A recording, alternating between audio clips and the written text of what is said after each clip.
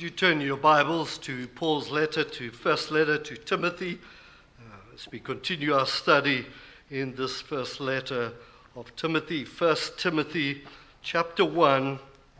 And we're going to read the passage we looked at last week, and we'll be re-looking at the last verse and concentrating on that this afternoon. 1 Timothy chapter 1, and we'll read together verse 12 to 17. This is Paul's testimony, in a sense.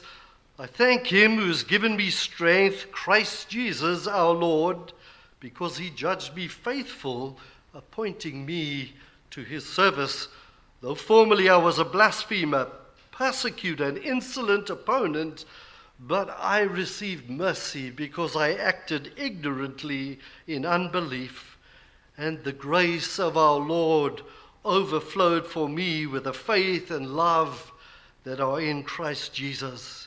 The saying is trustworthy and deserving of full acceptance, that Christ Jesus came into the world to save sinners, of which I am the foremost. But I receive mercy for this reason, that in me is the foremost, Jesus Christ might display his perfect patience as an example to those who were to believe in him to eternal life. To the King of the ages, immortal, invisible, the only God, be honor and glory forever and ever. Amen. This is the word of God. If you want a title for today, it's Paul's Song of Grace, calling his testimony a song of grace to the King of the ages. Paul's Song of Grace to the King of the ages. And no doubt you noticed the doxology where we want to concentrate our thoughts on today. Doxologies are wonderful. We love them, don't we? We repeat them, we sing them, and yet so often when we come across a doxology in Scripture, we just glib over it, don't we? While we may think that's wonderful, what a great finish to a passage, it's good and right to glorify God and burst forth with praise, but we seldom pause to consider the words of doxologies, and perhaps because of familiarity to us, we sing them and we know them. And I learned so many hymns as a young boy, and I still remember those hymns, some which we don't sing here, but sometimes that familiarity doesn't really help. And because it's something we know, and we sing that hymn, and you can recite it without looking at the words, and you're totally distracted and not concentrating on worshiping God and what the hymn has said. And sometimes that's what it's like with doxologies. But they are in the Scriptures, and these things were also written for our instruction. They are the words of Christ. And this particular doxology, Paul has brought his testimony, how he truly believes he's the worst of sinners. He leads the pack. He is the least of the saints. And he considers God's abundant grace to him, overflowing grace to him. And it seems, spontaneously bursts into a fervent doxology. To the King of the ages, immortal, invisible, the only God, be honor and glory forever and ever. And think about those words today. And for that reason, I want us to pause here at the end of that section for a moment as Paul wraps up the section, which I said some have called the Song of Grace, his testimony. Let's consider the exact words used by Paul here as he's carried along by the Holy Spirit. Let's make this a meaningful doxology to each one of us and make it our own, like Paul did, because of the overflowing grace of the Lord Jesus Christ to him. And indeed to all who affirm in their hearts what he's just said, that Christ Jesus came into the world to save sinners, of which you and I, like Paul, see ourselves as the greatest, the foremost sinner in the pack. Well, we looked at Saul, the persecutor and worst of sinners last time in this testimony. Paul the apostle, the recipient of God's overflowing grace. And Paul on display, you might remember, as a trophy of God's grace, sings and praises the God of grace. And let's consider this afternoon more closely this doxology, this formula of praise to God, the Father, Son, and Holy Spirit. Three headings. I've broken this doxology into three headings. Number one, God is the eternal King. God is the eternal King. The doxology opens to the King of the ages, the age before creation. That was an age. And the present age in which we are, the age of the dispensation of grace, and the age to come. And Paul expands on this eternal ages of ages King by giving us three outstanding characteristics of his nature, his infinite perfections, as he tries to comprehend what the Almighty is like. And Pastor Sam's been teaching on this in our confession, which makes my job a lot easier. God is not simple. He's not made up of parts, as Pastor Sam has been teaching, beyond perfect understandable, inscrutable in all his ways. And the psalmist writes, when he considers this God in Psalm 139, in response to God's intimate knowledge of not only him, but of all things. He says, such knowledge is too wonderful for me. It is high. I cannot attain it. And in verse 17, how precious to me are your thoughts, O God. How vast is the sum of them. And Paul writes something similar in Romans 11:33. Oh, the depths and the riches and wisdom and knowledge of God. How unsearchable are his judgment. How inscrutable his ways. Past finding out.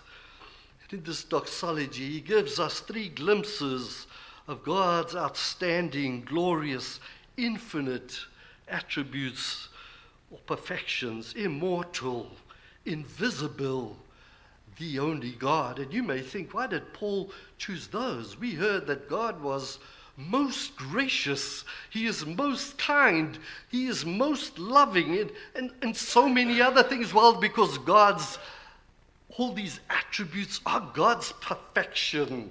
It is all in him, but we need to see them as different things so that we can understand them better. But Paul is not excluding these in this doxology, you can be sure, because when he speaks of the grace to him, overflowing grace, he is telling us most gracious, but he gives us just these three words: immortal, invisible, the only God. And these give us a striking description of the nature of God. So those 3 points. Firstly, subpoints number one, he is the immortal King. God is the immortal King. We are mortal. We die, and it's because we have corruption in us. God, unlike man, is incorruptible and therefore immortal. And it's a relative attribute. It's a negative attribute, as Pastor Sam has taught us. God, unlike man, is not subject to decay of any kind. He is immortal. He's eternal from everlasting to everlasting, perfect and unchanging. And Paul has got all these things in his mind, I'm sure, in these words. He is without corruption or ability to be corrupted any way. You may say, Paul, what about God is holy? Yes, that's what he's saying. He is immortal and he's eternal. He's incorruptible. He's unchanging. And he is the King. He is the only immortal King. And our hope, brothers and sisters, in life and in death for some, even Pastor Sean's father soon, is not in some great ruler of the earth. And we come into election year in America. Who do we vote for? Who's the greatest? Who's the greatest nation? Well, we believe we're the greatest nation. Who's the greatest ruler? Our hope and our trust is not in that. Even the best statesman and the strongest nation on earth, in comparison, is but dust on the scales, as Isaiah 40 teaches us, before the immortal King and his everlasting kingdom, without a shadow of a change, perfectly holy and pure, full of infinite perfection, and the greatest prophet on earth, Moses, of course, the prophet on this earth anyway, declares in his great song in Exodus 15, "Who is like you, O Lord, among the gods? Who is like you, majestic in holiness, awesome in glorious deeds, doing wonders?" And this is the immortal King that God is. And isn't it sad that we are told that man, in his blind foolishness, trades this immortal, true God for a mere product of humanity? Man naturally chooses death and the fleeting pleasures of sin over the one who alone has immortality. And Paul describes that in chapter 6 and verse 16 of this letter, who alone has immortality. What a terrible and foolish exchange. And Paul describes that exchange in Romans chapter 1, and exchanges the glory of the immortal God for images resembling mortal man, who's corruptible and is corrupt, and images, birds and animals, and creeping things. Our God, brothers and sisters, is an immortal King, and we chose him. His church here today, we chose him. We love him because he chose us in eternity, and he loved us in time by the sacrifice of his Son on the cross for us, his Son who is life and immortality, for he is the Son of God, the King, and he too is King of kings and Lord of lords. An unbeliever here today, I must pause here and speak to you in this passage. Is mortality your choice? Will you continue to worship created things over the Creator, over the immortal King? Choose Christ. Come to him. Come to his Son. Bow the knee to him. Call on his name, and you will find that he hears you. You will find that he answers you. You will find that he will give you repentance and faith and love for him, because it's a free gift, because he loved you first. And he chose you before you chose him. Just come. That's all you need to do. Come and believe in the Lord Jesus Christ, because he promised, whoever comes to me, I will in no wise cast him out. Come to the immortal King. Secondly, this King, he is an invisible King. He is the invisible King. Excuse me 1 second.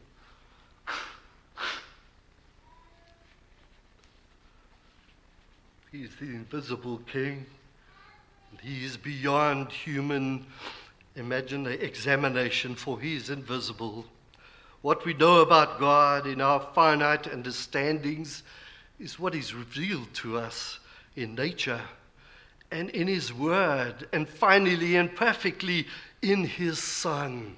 He is the invisible King, which no man has seen, save what we've seen in the face of Jesus Christ as he was revealed to mankind in person at his incarnation and in the scriptures.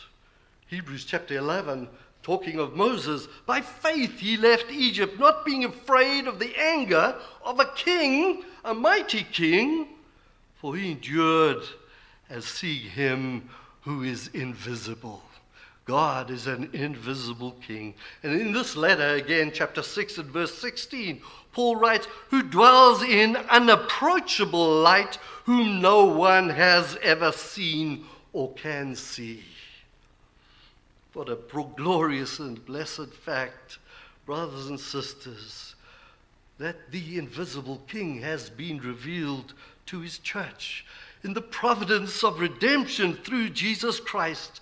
And every believer down through the ages, and us sitting here today, can and do know the only true God who is invisible to the human eye. And God is with us. For the dwelling of God is with men. He himself will dwell with them and be their God.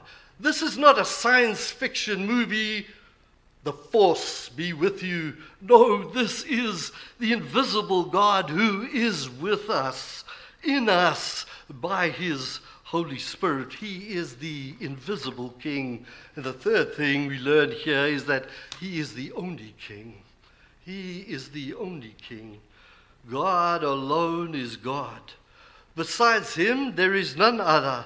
The only God, as opposed to all the finite deities of man's invention, as we read in Romans chapter 1. In fact, in Isaiah 48, he says, "For thus says the Lord, who created the heavens, he is God, who formed the earth and made it. He established it. He did not create it empty. He formed it to be inhabited. I am the Lord, and there is no other." He is the only King. And Paul emphasizes this. Remember when he was describing eating food that sacrificed, partaking of food that was sacrificed to idols, the fear of what is based on false assumption. Listen to his words in 1 Corinthians 8.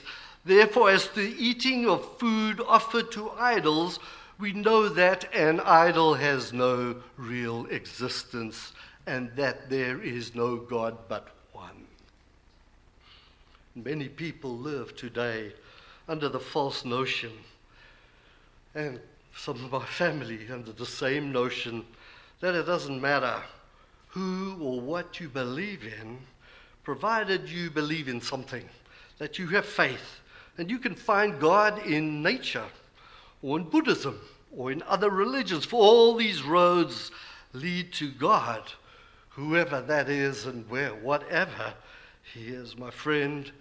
That is the sure pathway to eternal destruction. A path that leads away from God, from the one and only true God and King. Don't fool yourself. Don't exchange the truth of God for a lie. The creation itself doesn't fall for that folly, because the heavens declare the glory of God. It's the words of Christ that direct us to this great King and only God. "For I am the way and the truth and the life. No one comes to the Father but by me." Oh, you Christians are exclusive, aren't you? Yes, we are. Because God said it. The eternal, invisible, only God. His Son said, "I am the way, the truth, and the life. No one comes to the Father except through me." And as Paul says in Ephesians 4, verse 6, "One God and Father of all, who is over all and through all and in all." God is the eternal King, the God of all ages, who possesses immortality, who is invisible, and he is the only King. And as we've considered God as the eternal King, we spent most of our time in the second and third points, short points, just to lead us to the obvious conclusion to these facts. What is the obvious conclusion to these facts about God? Paul and every believer's only appropriate response to God are expressed in this doxology. So let's observe in the second place, what is the only appropriate response? Number 2, God is the only King worthy of honor and glory. God is the only King worthy of honor. Be honor and glory forever and ever. Amen. To him alone belongs honor and glory, and to him they belong for all eternity. And so be it. Amen and amen. And this is an emphatic invitation to every believer to set his seal upon this glorious doxology and to affirm the truth. And the truth flows from God's remarkable grace poured out to Paul, and the trustworthy saying, worthy of all acceptance, that Christ Jesus came into the world to save sinners, of which I am the foremost. Is there any other deity? There is none. Is there any other God that I might serve? There is but one true and living God. Are there idols we serve? Images and idols of the heart that we bow down to in exchange for the truth of God? Yes, every one of us used to, and sadly may still harbor secret idols of the heart, and sin in our hearts, remaining sin every day. In our natural state, every man, woman, and child become their own idol, and we are so inclined to serve and please ourselves and our passions. And Paul comes and he tells us in this doxology, the Holy Spirit tells us, there is only one King worthy of honor and glory forever and ever. Amen. What should we do? Let us redirect our lives and our hearts and all the activities to serve and worship the one true God and Jesus Christ, whom he has sent. Why? Because he alone is worthy. Do not spend your energies on what is unworthy, idols of the heart or idols of wood and stone and even gold. This is how it is in heaven. This is how it is. This is who and where our loved ones who've gone before us, my own mother and my sister, they pour out their praise and worship to the only King, all worthy of all honor and glory. And those around the throne, we see this in Revelation, in John's vision, in chapter 4 and verse 11. Worthy are you, O Lord our God, to receive glory and honor and power, for you created all things, that by your will they existed and were created. God is the only King worthy of praise and honor and glory.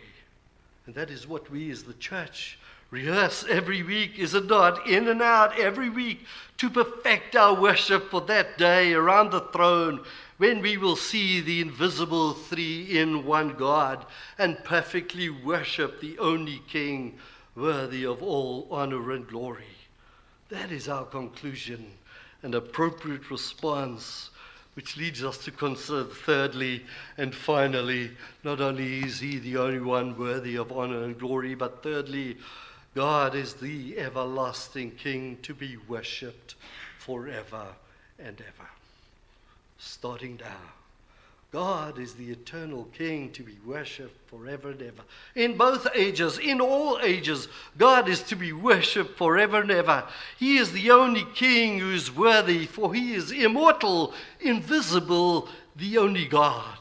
In that chapter 6 of 1 Timothy, verse 15 and 16, he who is blessed and only sovereign, the King of kings and Lord of lords, who alone has immortality, who dwells in unapproachable light, whom no one has ever seen or can see, to him be honor and eternal dominion. In Romans 11:36, for from him and to him are all things, to him be glory forever. And I love that hymn, you know it so well. Immortal, invisible, God only wise, in light inaccessible, hid from our eyes, most blessed, most glorious, the Ancient of Days, almighty, victorious, thy great name we praise. That is the work of the church. That is the work of your family. That is the work of every believer. To praise the great name of God, to worship him who's worthy of honor and glory and praise forever and ever. God is the everlasting King to be worshipped forever and ever. Brothers and sisters, what is our response to this song of grace, this testimony of Paul and his spontaneous doxology?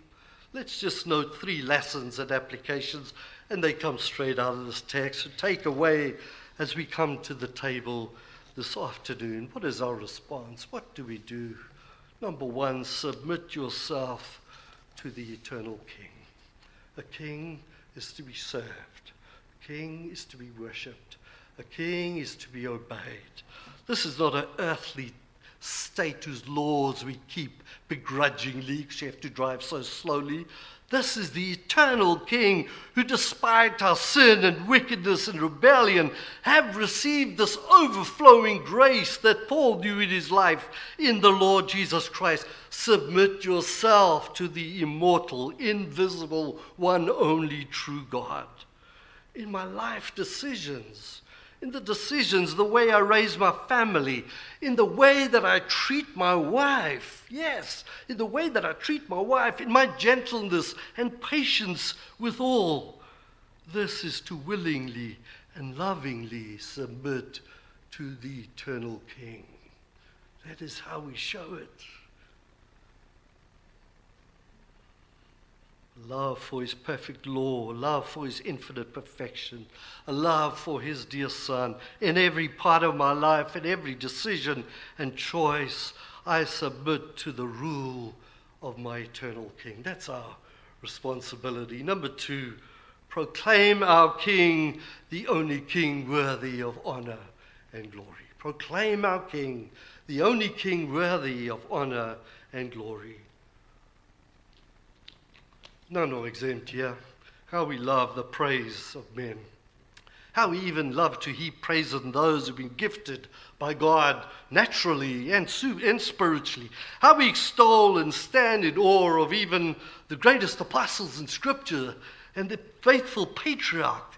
These things may have their place, honor where honor is due, but each one is but a brand plucked from the fire. And the greatest apostle was the greatest of sinners, who persecuted the church of God and loved to see them stoned to death. Each one leads the pack in their own ways, the greatest of sinners, as we do. But here are their true legacies. They were recipients of the abundant, overflowing grace of our Lord Jesus Christ, who alone is worthy of honor and glory. And so, brothers and sisters, if you are a recipient of God's overflowing grace, then give honor and glory to him who is worthy. Worthy are you, O Lord our God, to receive honor, glory, and power, for you created all things, and by your will they existed and were created. Thirdly, the third thing, the one that I've already mentioned, worship God, the eternal King. Love and serve him supremely. Worship God, the eternal King. Serve and love him supremely. We've seen Paul's testimony in the overflowing grace of God to him. I thanks God for appointing him to his service, even though he was a wicked man. And Paul also gives praise for God's general grace, that trustworthy saying that Christ Jesus came into the world to save sinners, of which I am the foremost. And each one of us, as God's redeemed children, have been recipients of that overflowing grace. As the least of the saints, as the foremost of the sinners, let us direct our lives to worship and honor the King, serve and love him supremely. And may this be evident not on the Lord's Day only, but Monday through Saturday. Monday through Saturday, in our home, in our private lives, in the thoughts that are in our mind that we think nobody hears or sees, in the workplace, in our families, in our marriages, brothers and sisters, young men and children, parents, love him and serve him supremely. Serve and love one another, for that is proof that we love God. In case you may ask the question, how can I serve him? What can I do? Love your neighbor as you love yourself. Husbands, love your wives. Children, obey your parents. Hate the sin. Love God's law. This is how we prove our love and worship to God. This is the amazing grace, this wonderful passage in the life of Paul, the chief of sinners. And John Newton was another terrible one, just as bad as we are. A slave trader, and he writes that wonderful hymn, Amazing Grace, how sweet the sound that saved a wretch like me. I once was lost, but now I'm found, was blind, but now I see. 'Twas grace that taught my heart to fear. And grace, my fears relieved. That abundant, overflowing grace. How precious did that grace appear the hour I first believed. The amazing grace of God in the life of Paul and in John Newton and in each child of God confirms the offer of life-changing grace to all who respond to Christ. That is the free offer of the gospel. But I received mercy for this reason, that in me as the foremost Christ Jesus might display his perfect patience as an example to those who were to believe in him to eternal life. Your neighbors believe in him because of the grace of God in your life. Your children, the best way, let them observe the amazing overflowing grace of God in your life, and they will believe on the Lord Jesus Christ. What is your song of grace? Christian, it should end in the same note, the same awesome note as Paul's. To the King of the ages, immortal, invisible, the only God, be honor and glory forever and ever. Amen.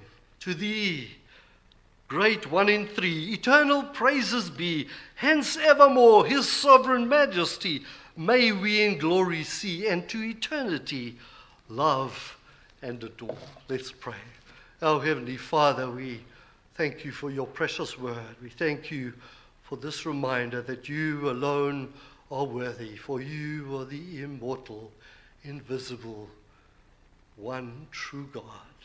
Lord, we worship you because you are the living God. We worship you and bring you our thanks because we have experienced your abundant, overflowing grace.